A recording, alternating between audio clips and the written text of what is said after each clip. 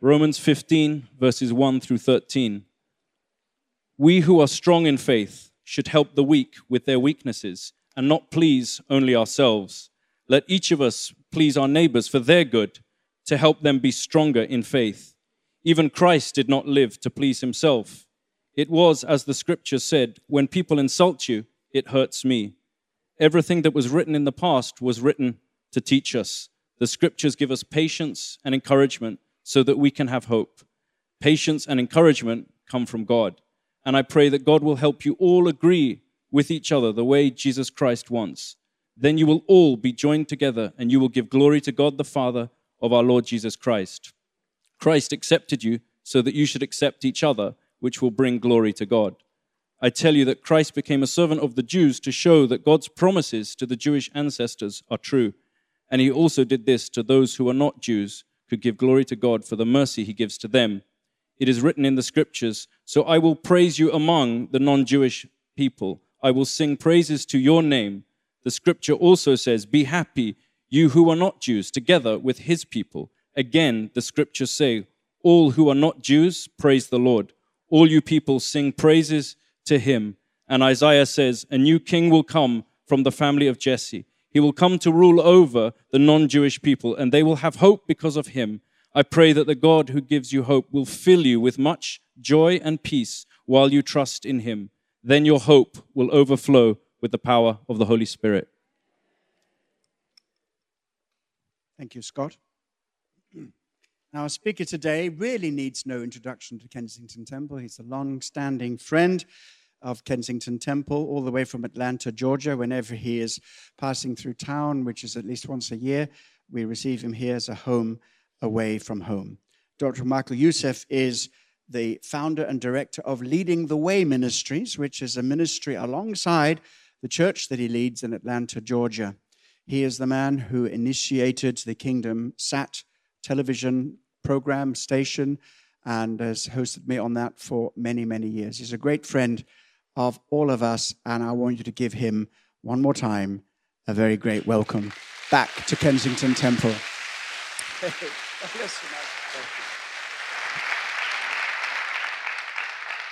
Thank you, my dear brother Colin.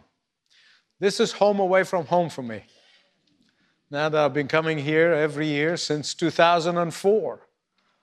And I really do. My wife will tell you, I see this as my second home. I'm so privileged and honored to be with you again, and so thankful for the opportunity that my dear friend Colin Dye has afforded me. I shared with the 9 o'clock congregation, and those of you who've heard me before say this, when God gave me the vision for Malakot Sat, an Arabic channel, 24/7, 160 million homes in the Arab world, it was impossible at the time. It was 2004. I was preaching in the Middle East, and God laid it on my heart. One channel dedicated evangelism, apologetic, gospel, discipleship. And so one of the very first people that God laid on my heart to invite to be on that channel was Colin Dye. And he has had a remarkable ministry, and I pray they continue to have that remarkable ministry throughout the Arab world. And I pray to God that all the opportunities that are opening up and all the people, they ask me when I'm in the Middle East, they said, you know your British friend? I said, Colin Dye. That's his name. But I'm so honored to be called his friend. And I had the privilege of meeting Simon this morning. I'm just so honored to meet you. And I pray for you that God will take you from glory to glory. Amen? Amen. Your best years are ahead. Father, in the name of Jesus, you know my heart, but I confess it publicly that without the power of the Holy Spirit, I will give your people a big headache. And so I pray that you would not allow me to speak a word of my own, but to say that which you have laid on my heart through the power of your Holy Spirit and the Word of God that is authored by your Holy Spirit. And so that your people be encouraged, motivated, and renewed afresh. In Jesus' name, amen. Amen. As always, I go to the Lord in prayer when the invitation came. what would God lay on my heart? And he laid that passage. Keep it in front of you. I'm going to come to it in a minute. My congregation say Michael has long introductions, but he always gets to the sermon. I always get to the sermon. But I want to begin by telling you that happened that my wife and I, who have met 50 years ago, been married 48 years, we began to look at the passage in the Scripture, the promise of Jesus in the Scripture, that when two of you agree on something, that God will grant it from heaven. I looked at it sideways, upside down. I looked at other people's interpretation of it. And I realized that it is not a name it and claim it promise, but it is he names it, I claim it promise. It's a promise when it is rightly claimed, and as I say, rightly, as verse wrongly claimed. God can answer prayer in abundance. My wife and I can testify to you that when our children were young, we were blessed with 4 kids and 10 grandchildren. But when our children were young and going through the teen years and the college years and so on, and problems would arise and issues, spiritual welfare in their lives or even in our own lives, that we would come together in agreement and say, God, we don't know everything about the meaning of that verse, but we believe it.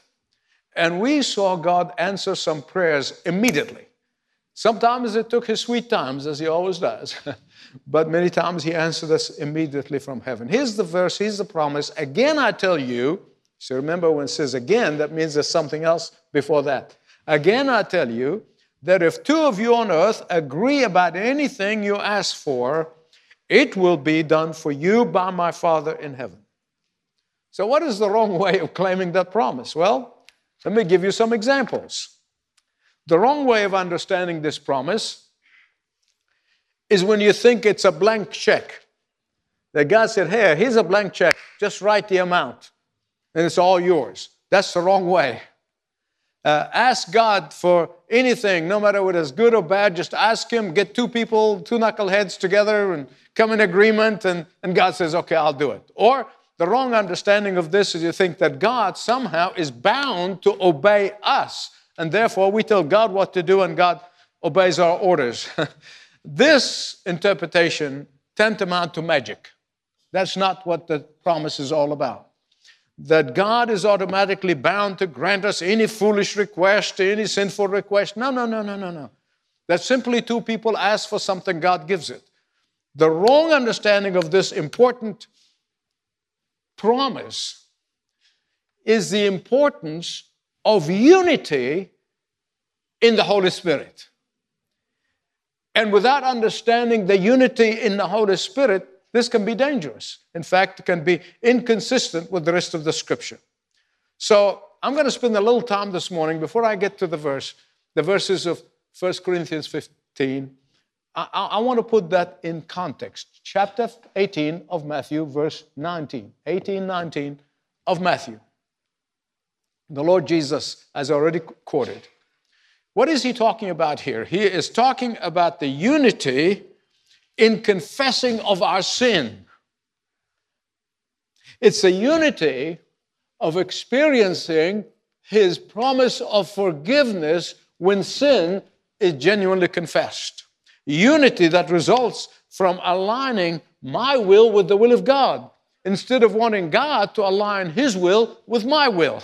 Unity that results from seeking first the kingdom of God and his righteousness. He said, when you do that, all these things, what are the things? Your needs.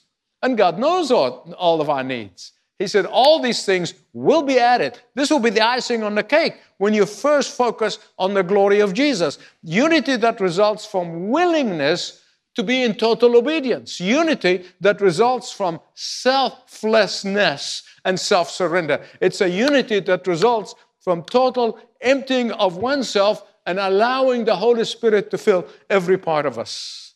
This is a unity that has to exist for anyone before they begin to come in agreement over the will of God in their life. Well, the Apostle Peter, who heard Jesus actually pronounce these words, he heard them with his own ear. He goes in his first epistle, chapter 3, particularly the first 7 verses, he takes that promise and he applies it to the relationship between husband and wife.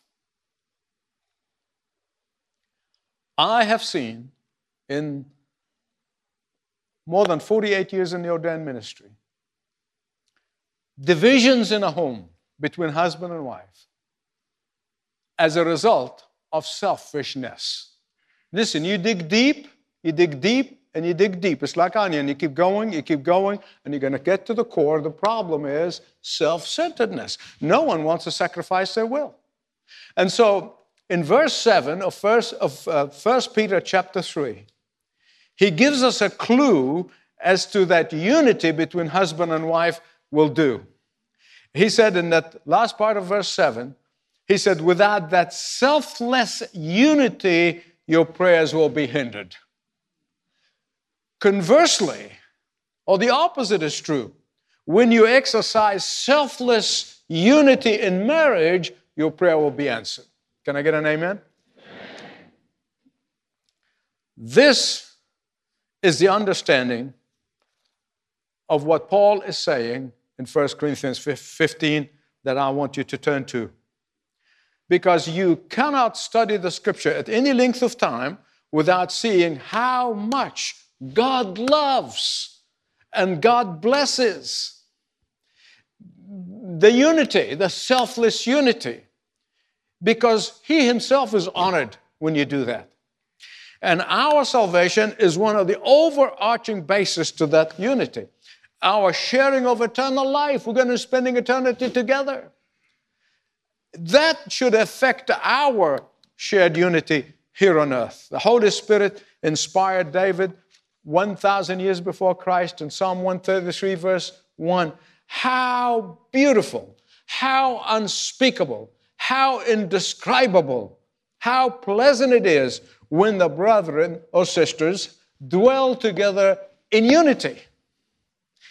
Jesus Himself said in John chapter 10, verse 16, He's talking about the fact, while all His disciples at that time were Jewish, He says, I have other disciples, other flock that from another fold, that is from the Gentile fold, the non-Jewish fold. And He said, when they are together and they will come together in unity, they will hear my voice. He said, I have other sheep, which is not from this fold, talking about the Gentiles. They shall hear my voice and they shall become one flock, one shepherd. That's unity.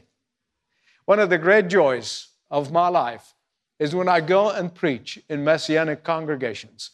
I had that joy last September in Israel, in Jerusalem, the oldest Messianic congregation, been there since the 50s, many more now. But I had that joy of preaching to that congregation, and I do this on a regular basis. The unity that God brings between believers, regardless of their background and the traditions and all that. But when they're united in Christ, God blesses. 2 other pastors, all 3 of us, pastor big churches in Atlanta, we come together on a regular basis for 30 years now, holding each other accountable, pray for unity, and God blessed all our 3 congregations. You see, that is the selfless unity that the Word of God is telling us today. Whether it be in marriage, between a husband and wife, in the home with the whole family, in the cell groups, in the Sunday school classes, or in the church at large. Selfless unity. And a special blessing that God pronounces on selfless unity. Sadly, at least I know the United States. I can't speak for Britain. I don't know Britain. I thank God for this church. This is unique. I hope you realize that this is a unique church. I hope you realize that. But in the States, we have so many goats who have gone into the churches and pretended to be sheep. But as soon as they go, you recognize them. But they go in, and because they're not sheep, they create division. They pretend to be sheep, but they're not. And that is why, you see, congregations are divided and fighting each other. In Acts chapter 4, When the Holy Spirit began to work, when the Holy Spirit poured His power into the disciples, it was because they obeyed Jesus and they were in one accord. It's part of the blessing. This should be an example to all of us. As I said, whether it be cell groups, Sunday school classes, or the church at large. Listen to what Paul said to the Ephesians in chapter 4, verses 2 and 3. Be completely humble and gentle and patient, bearing with one another in love, making every effort, and here it comes, keeping the unity of the Spirit through the bond of peace. You see, the bond of peace does not come. Homes, no peace unless there's unity. Churches, no peace unless there's unity. And in the last 32 years, that's the history of my church, that God truly gave me the great honor to birth with a handful of people. For 32 years, we celebrated 32 years last May. And from day one to this day, I have never ceased to remind them. Every single meeting, every single business meeting, every single elders meeting, that each of us, each of them have wonderful ideas. I have some wonderful ideas. I'm not just, bragging, but my ideas will be as good as theirs. And theirs is maybe better than mine. But when it comes to the work of God, it is not our ideas or our opinion that He's interested in, that we're interested in. We are interested in the mind of the Holy Spirit. Consequently, our monthly business meetings, we spend half of the time in our knees praying, and then the rest of it takes place in less than half the time. God is honored when we humble ourselves before Him. When it comes to the work of God, God wants us to seek what is the mind of the Spirit. And He'll give it to us when we ask. Listen to what Paul said to the fractious, individualistic group of believers in Corinth. Chapter 1, verse 10. I appeal to you, brethren, in the name of the Lord Jesus Christ, that all of you, not some of you, all of you, how many? All of you agree with one another, so that there may be no division among you, and that you may be in perfect unity in mind and thought. Think about that.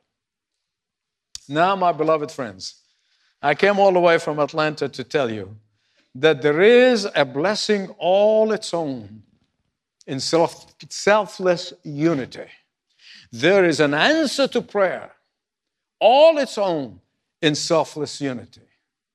I was thinking about this and the necessity of selfless unity in the blessing in whether it be home or the church. And I thought a story a friend of mine told me years ago. I don't know how true it is, but here's what he said. He said, thoroughbred horses, when they're facing an enemy, they go into a circle formation.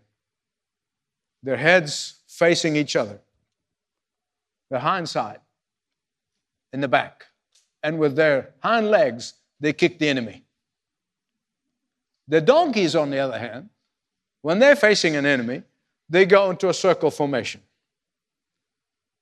Their backsides to each other, their heads on the outside, and they kick each other. So you have to decide whether you're a thoroughbred or a donkey. I'll leave that with you. Think about it over lunch. Here's the question. How do we go about practicing that selfless unity? You see, I can come here and give you a theory, and you say, well, that's nice. That's a nice challenge. But how do I go about it? How do I do that at home? How do I do this with my wife or with the husband, my children? And how do I do this in the Church of Jesus Christ with my small groups? Well, I want to give you 6 characteristics to selfless unity. Are you ready for it? Actually, I got the first congregation memorizing it, 9 o'clock. I hope you will too. Here we go. All right. Number 1. And they all, by the way, go verse 1, verse 2, verse 3, verse 4, 5, 6. 6 principles in 6 verses. The first principle in verse 1, he said, put others up. Number 2, he said, put yourself down. 3, put Christ before you, always.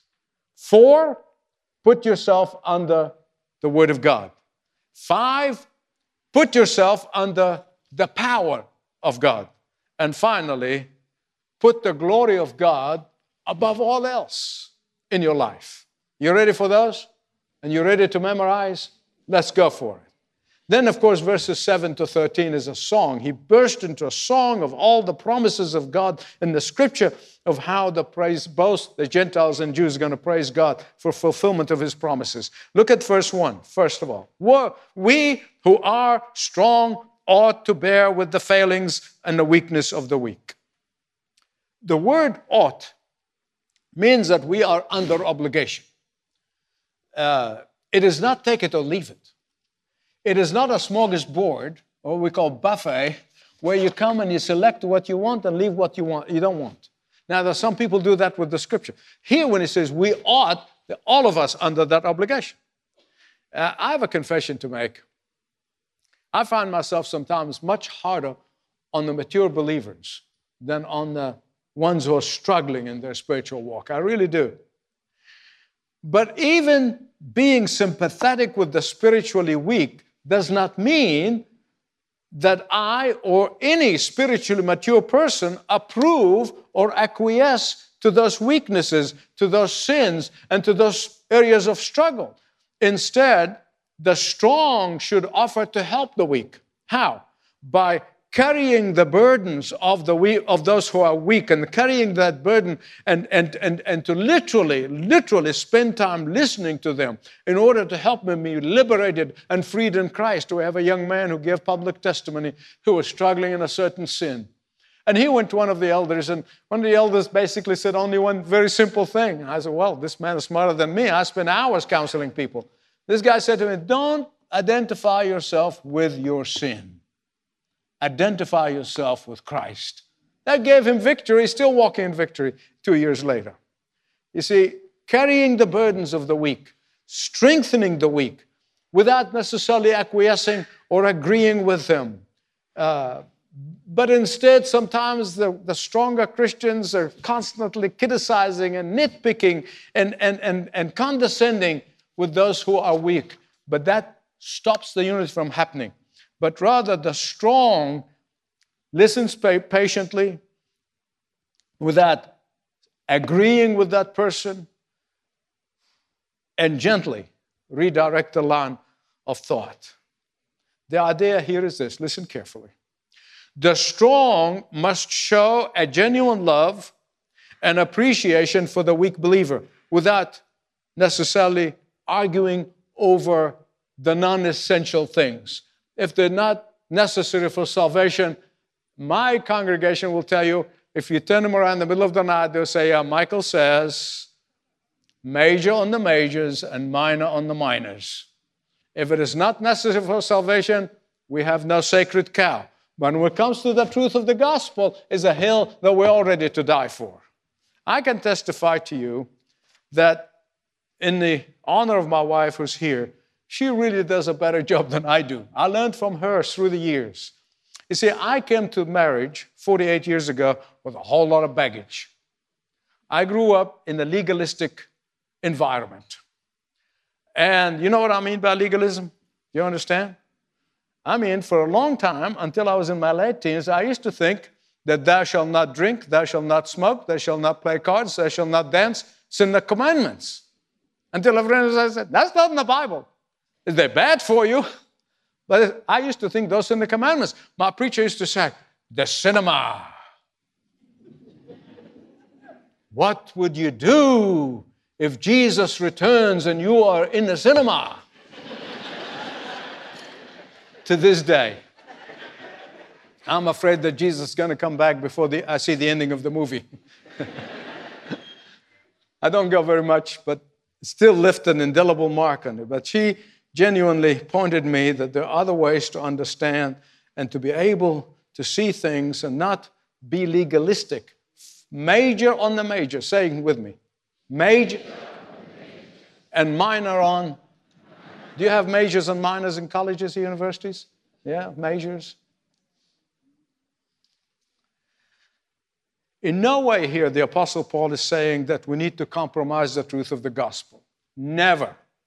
In no way is he's encouraging us to undermine the infallible, inspired Word of God. In no way he's encouraging us to undermine biblical morality. No, he's still speaking in the context of things that do not matter for salvation, as he does in chapter 14. Read it when you go home. So the first thing he says in verse 1, put others where? Oh, come on now. The 9 o'clock congregation didn't have coffee like you had, but they were right there. So let me ask you again. Put others where? Secondly, verse 2, put self down. Each of us should please his neighbor for his good to build him up. How do I use my Christian liberty and freedom in dealing with others? Contrary to what you might think, it involves self-sacrifice. We may have to forego certain liberties ourselves. Even we are free in Christ. Paul said, I can do all things, but not all things are appropriate.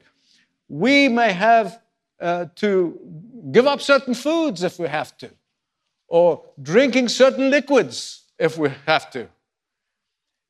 In any exercise of our liberty in Christ, if our actions going to cause somebody to stumble, cause somebody to sin, or cause somebody to fail, we give it up. It's not important, no matter how badly you want it. Now, God does not give us our freedom, our liberty for us. He gives us liberty and freedom. First of all, He gives us freedom not to sin. Then He gives us freedom so that we may bless others. In Philippians 2:21, you can see it, how the Apostle Paul was grieving over mature Christians, Christian leaders in the church. These were people of influence in that church, and yet they were thinking of themselves. They and their opinion must carry the day. They were not teaching wrong doctrine. They were not living immoral lifestyles, but their primary motivation was, number one is me, and therefore everybody else must listen to me. Putting others where? Putting self where? Thirdly, put Christ before you always. You know, when you get to 71, you basically don't worry about what people think of you. And in fact, I find that when I testify publicly about weaknesses that I may have, it blesses people, and that's fine, as long as God gets the glory. And I'm testifying to you. I'm confessing to you and before heaven, and God and my wife know this. Every time, and I've done it a few times, but every time I take my eyes off of Jesus, I fail miserably. I really do. Every time I take my eyes off of Jesus, even if I put my eyes on good people, even if I put my eyes on good things, even if I put my eyes on the ministry, there's nothing wrong with that. But I fail every time when I take my eyes off of Jesus. Listen, I remember when I was a young Christian, the age of 17, 18, I was discipled by an illiterate man. This is the most amazing story. He used to be a domestic in our area. But God laid it on his heart that he wanted to disciple me. And I remember some stuff that he taught me better than some of the theologians. This man, here's the amazing thing. Now, could not read, if you put a book in front of him, he cannot read, but if you put the Bible in front of him, he will read it. The boys in my neighborhood would joke and put the headlines of the newspapers, big letters. He cannot make head or tail of them. He opened the scripture, he could read it. It's the most amazing thing, and I feel honored that this guy discipled me.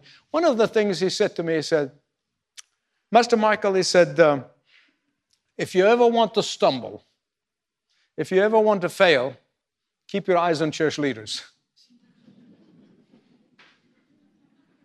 Yeah. He said, they'll cause you a storm. Another thing he taught me, even in those early days, he said, you need to remember that God in heaven is not sitting down with a pencil and an eraser. And every time you repent, he writes your name in the book of life with a pencil. And every time you blow it, he erases it. Then when you repent, he writes it again. Then when you fail, he erases it again. He said, that's crazy. He wrote your name in the book of life with the blood of Jesus Christ. And nobody can take that away from you. And so verse 3, for even Christ did not please himself, but as it is written, the insult of those who insult you have fallen on me. If you place your eyes on Jesus, you will soon discover that while he was fully God, he gave up the splendor of heaven and the majesty. While he is fully God, he became a servant. While he's fully God, he fully obeyed the Father. Had Jesus sought to please himself and not the Father, he would not have divested himself of the splendor of his glory. But the Bible said he did not consider that to be something to be grasped, something to grab hold of and never let go. But he let it go. In his humanity, he wanted the cup to pass. He cried in Gethsemane. I was sharing with a group of people in Israel back in September, sitting in the Garden of Gethsemane, and I was trying to read the passage, and I just kept falling apart, and I couldn't read it, and I kept weeping and just thinking about Jesus. Weeping and the sweating blood. He said, if there's some other way that you can take this cup from me. But in the end, it's your will, not mine. He said, I did not come from heaven to do my will. I came to do the will of the Father. Think about this. I want you to think about this. When you are tempted to think, I am tired of serving. I'm tired of serving my family. I'm tired of serving my church. I'm tired of serving other believers. I'm just tired of giving of myself. I want a break. Think of Jesus. Keep your eyes on Jesus.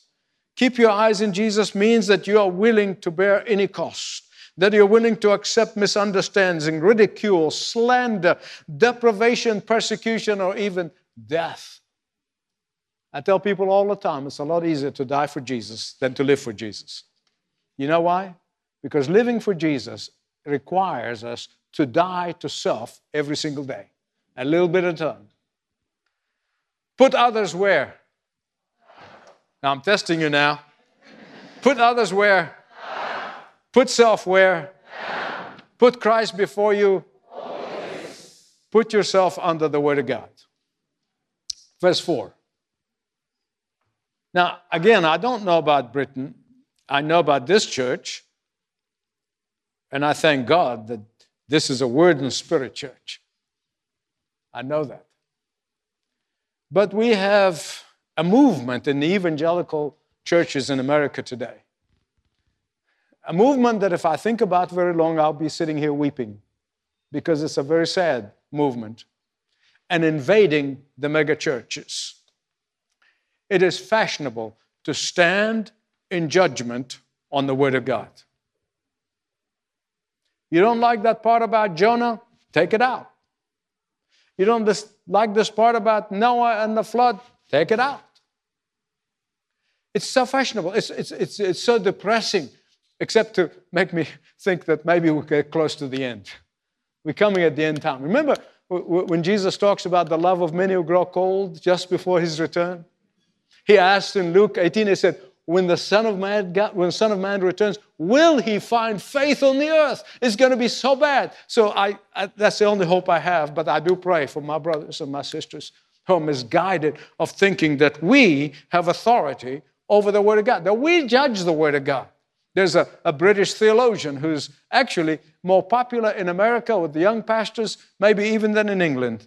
And he said, we must distinguish between what the Apostle Paul said as an apostle of the church and as when he speaks as a Jewish rabbi. Good grief, who's going to make that decision? Hello? Who's going to stand in judgment? How foolish that we stand in judgment on the Word of God. That we decide what we like and what we don't like. We decide what is acceptable and what's not acceptable in this 21st century. That we decide what parts of the Bible are relevant and what are not. Look at verse 4. For everything, say that with me, for everything that was written in the past, he's talking about the Old Testament, was written to teach us, so that through endurance, encouragement of the Scripture, we might have hope. He's talking about the Old Testament. As I told you, this fashionable sermons after sermons are coming out, creating problems, at least in the States. It says we must ditch the Old Testament, that we must be unhitched from the Old Testament because they're no longer relevant for today. And I say a million no's. Absolutely not. Paul said it was given to us. It is written, it is preserved for us so that it may be a warning for us. We need to be warned. Look what God did with the apple of his eyes. He ended up allowing them to go into exile because they continuously decided to live in disobedience. We need to be forewarned of that. See, sometimes I think of the church today, I think of the two guys who were trying to move a fridge. One was from one end and one from the other. And they kept pushing and shoving and pushing and shoving. They were sweating and they were tired, they were exhausted.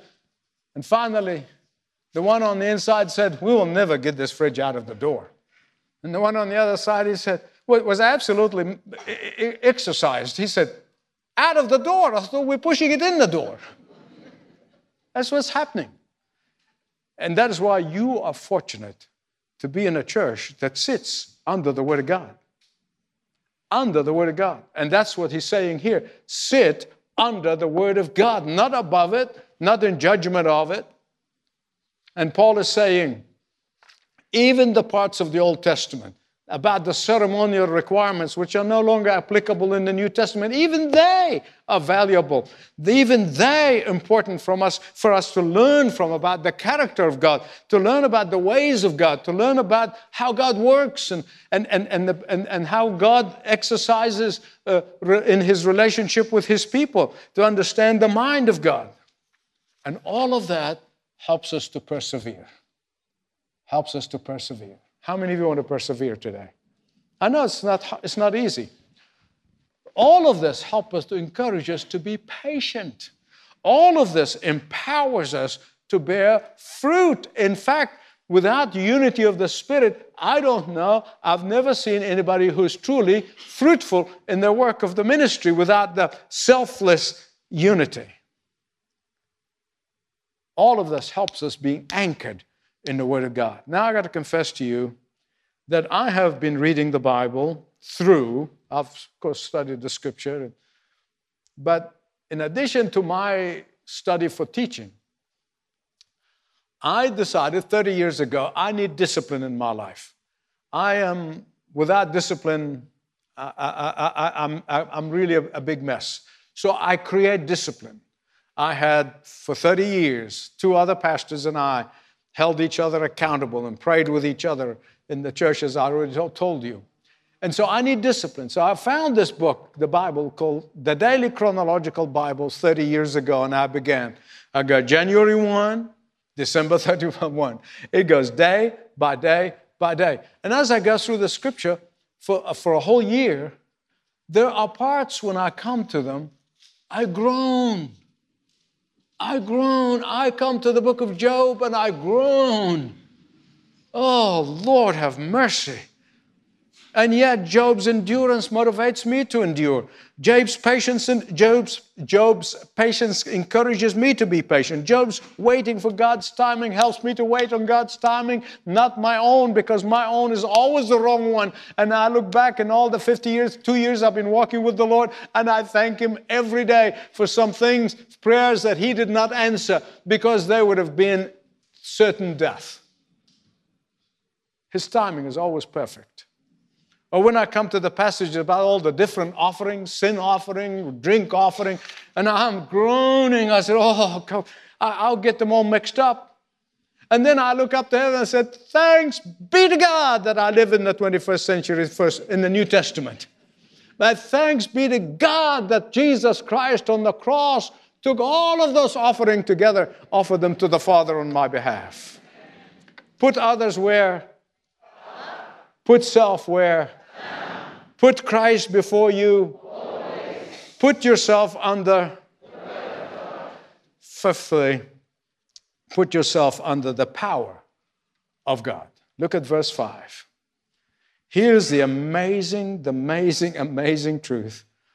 And my wife hears me talk about this all the time. When I'm alone or with friends, and I just find it to be overwhelming. I've been walking with the Lord since 1964. I never cease to be overwhelmed of this truth. Listen carefully, please.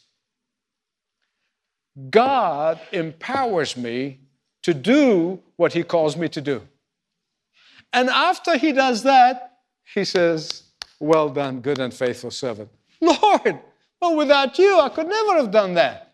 Well, what credit is it due to me? That's how gracious our God is. How wonderful our God is. May God, Romans 15, verse 5, look at verse 5.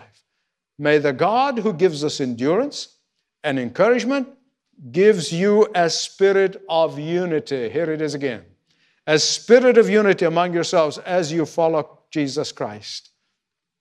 He's saying that our unity with one another, our patience with one another, our perseverance with one another can only be accomplished by God's power. You can't do it on your own. Let me tell you something. If you try, I hate to discourage you, you'll fail. I know, because I have tried it and failed. But without the power of God, it's impossible. But once you come to Him and say, God, I can't do this, God says, good. Now we can talk. Because with me, you can do all things. With my power, you can do all things. Put others where? Put self where? Put Christ before you. Put yourself under His. Put yourself under His power. And sixthly, put God's glory above all. Above all. Beloved, I tested, as so many of you, this promise of Jesus. When you seek first the kingdom of God and His righteousness, all these things will be added to you. All of your needs, I'm going to provide it for. Sometimes even your wants, He gives you. Isn't that an amazing God we have? So that with one heart, one mouth, we may glorify the God and Father of our Lord Jesus Christ. See, all for His glory. And then in verses 7 to 13, he basically, as I said, he sings the songs made up of promises of God in the Old Testament, particularly from the book of Isaiah. And thank God for the fulfillment of those prophecies. Now, I began by telling you about the blessings of selfless unity in prayer. I began by telling you that the answer to godly prayer stems from selfless unity. And Paul said, the consummate purpose of that selfless unity, not wanting your way, he wanting his way, everybody wants their way, but submitting to one another. The consummate, of course, he said, is to please others, to help others, to bless others, but the consummate purpose for that selfless unity is to please who? The Lord. When there is a selfless unity over the glory of God, watch out. Just watch out. Watch out in your home. Watch out in your workplace even. Watch out in your church. Watch out how God answers prayers that you have probably prayed for years. All of a sudden, God begins to answer. And His power begins to be manifested in you. And your testimony, you don't have to pull people by the lapel and say, believe in Jesus. They will say, hey, tell me about your Jesus. You notice in the book of Revelation, I'm coming close to the end. In the book of Revelation, if you read carefully, there are not any soloists there. I love soloists. I think it's great. But in the book of Revelation, no soloist. Everybody sing together. Every time there's a song sung, they all sung it together. 24 elders, They cast their crowns at the feet of Jesus and they sang with the angels. Every living creature joined in singing. Those who were victorious over the beast himself, they were given harps and were told to sing a new song, and they sang together. And that is why Paul ends up that section with singing, praising God for fulfillment of his promises, glorifying God for his mercy to the Gentiles, glorifying God for his faithfulness to Israel, and keeping his promise. The Old Testament kept saying, Jesus is coming, Jesus is coming. 420 times prophesied that Jesus is coming, and Jesus came, fulfilled all of them. I have a friend in the Middle East who is a great Muslim scholar. I mean, he memorized the Quran.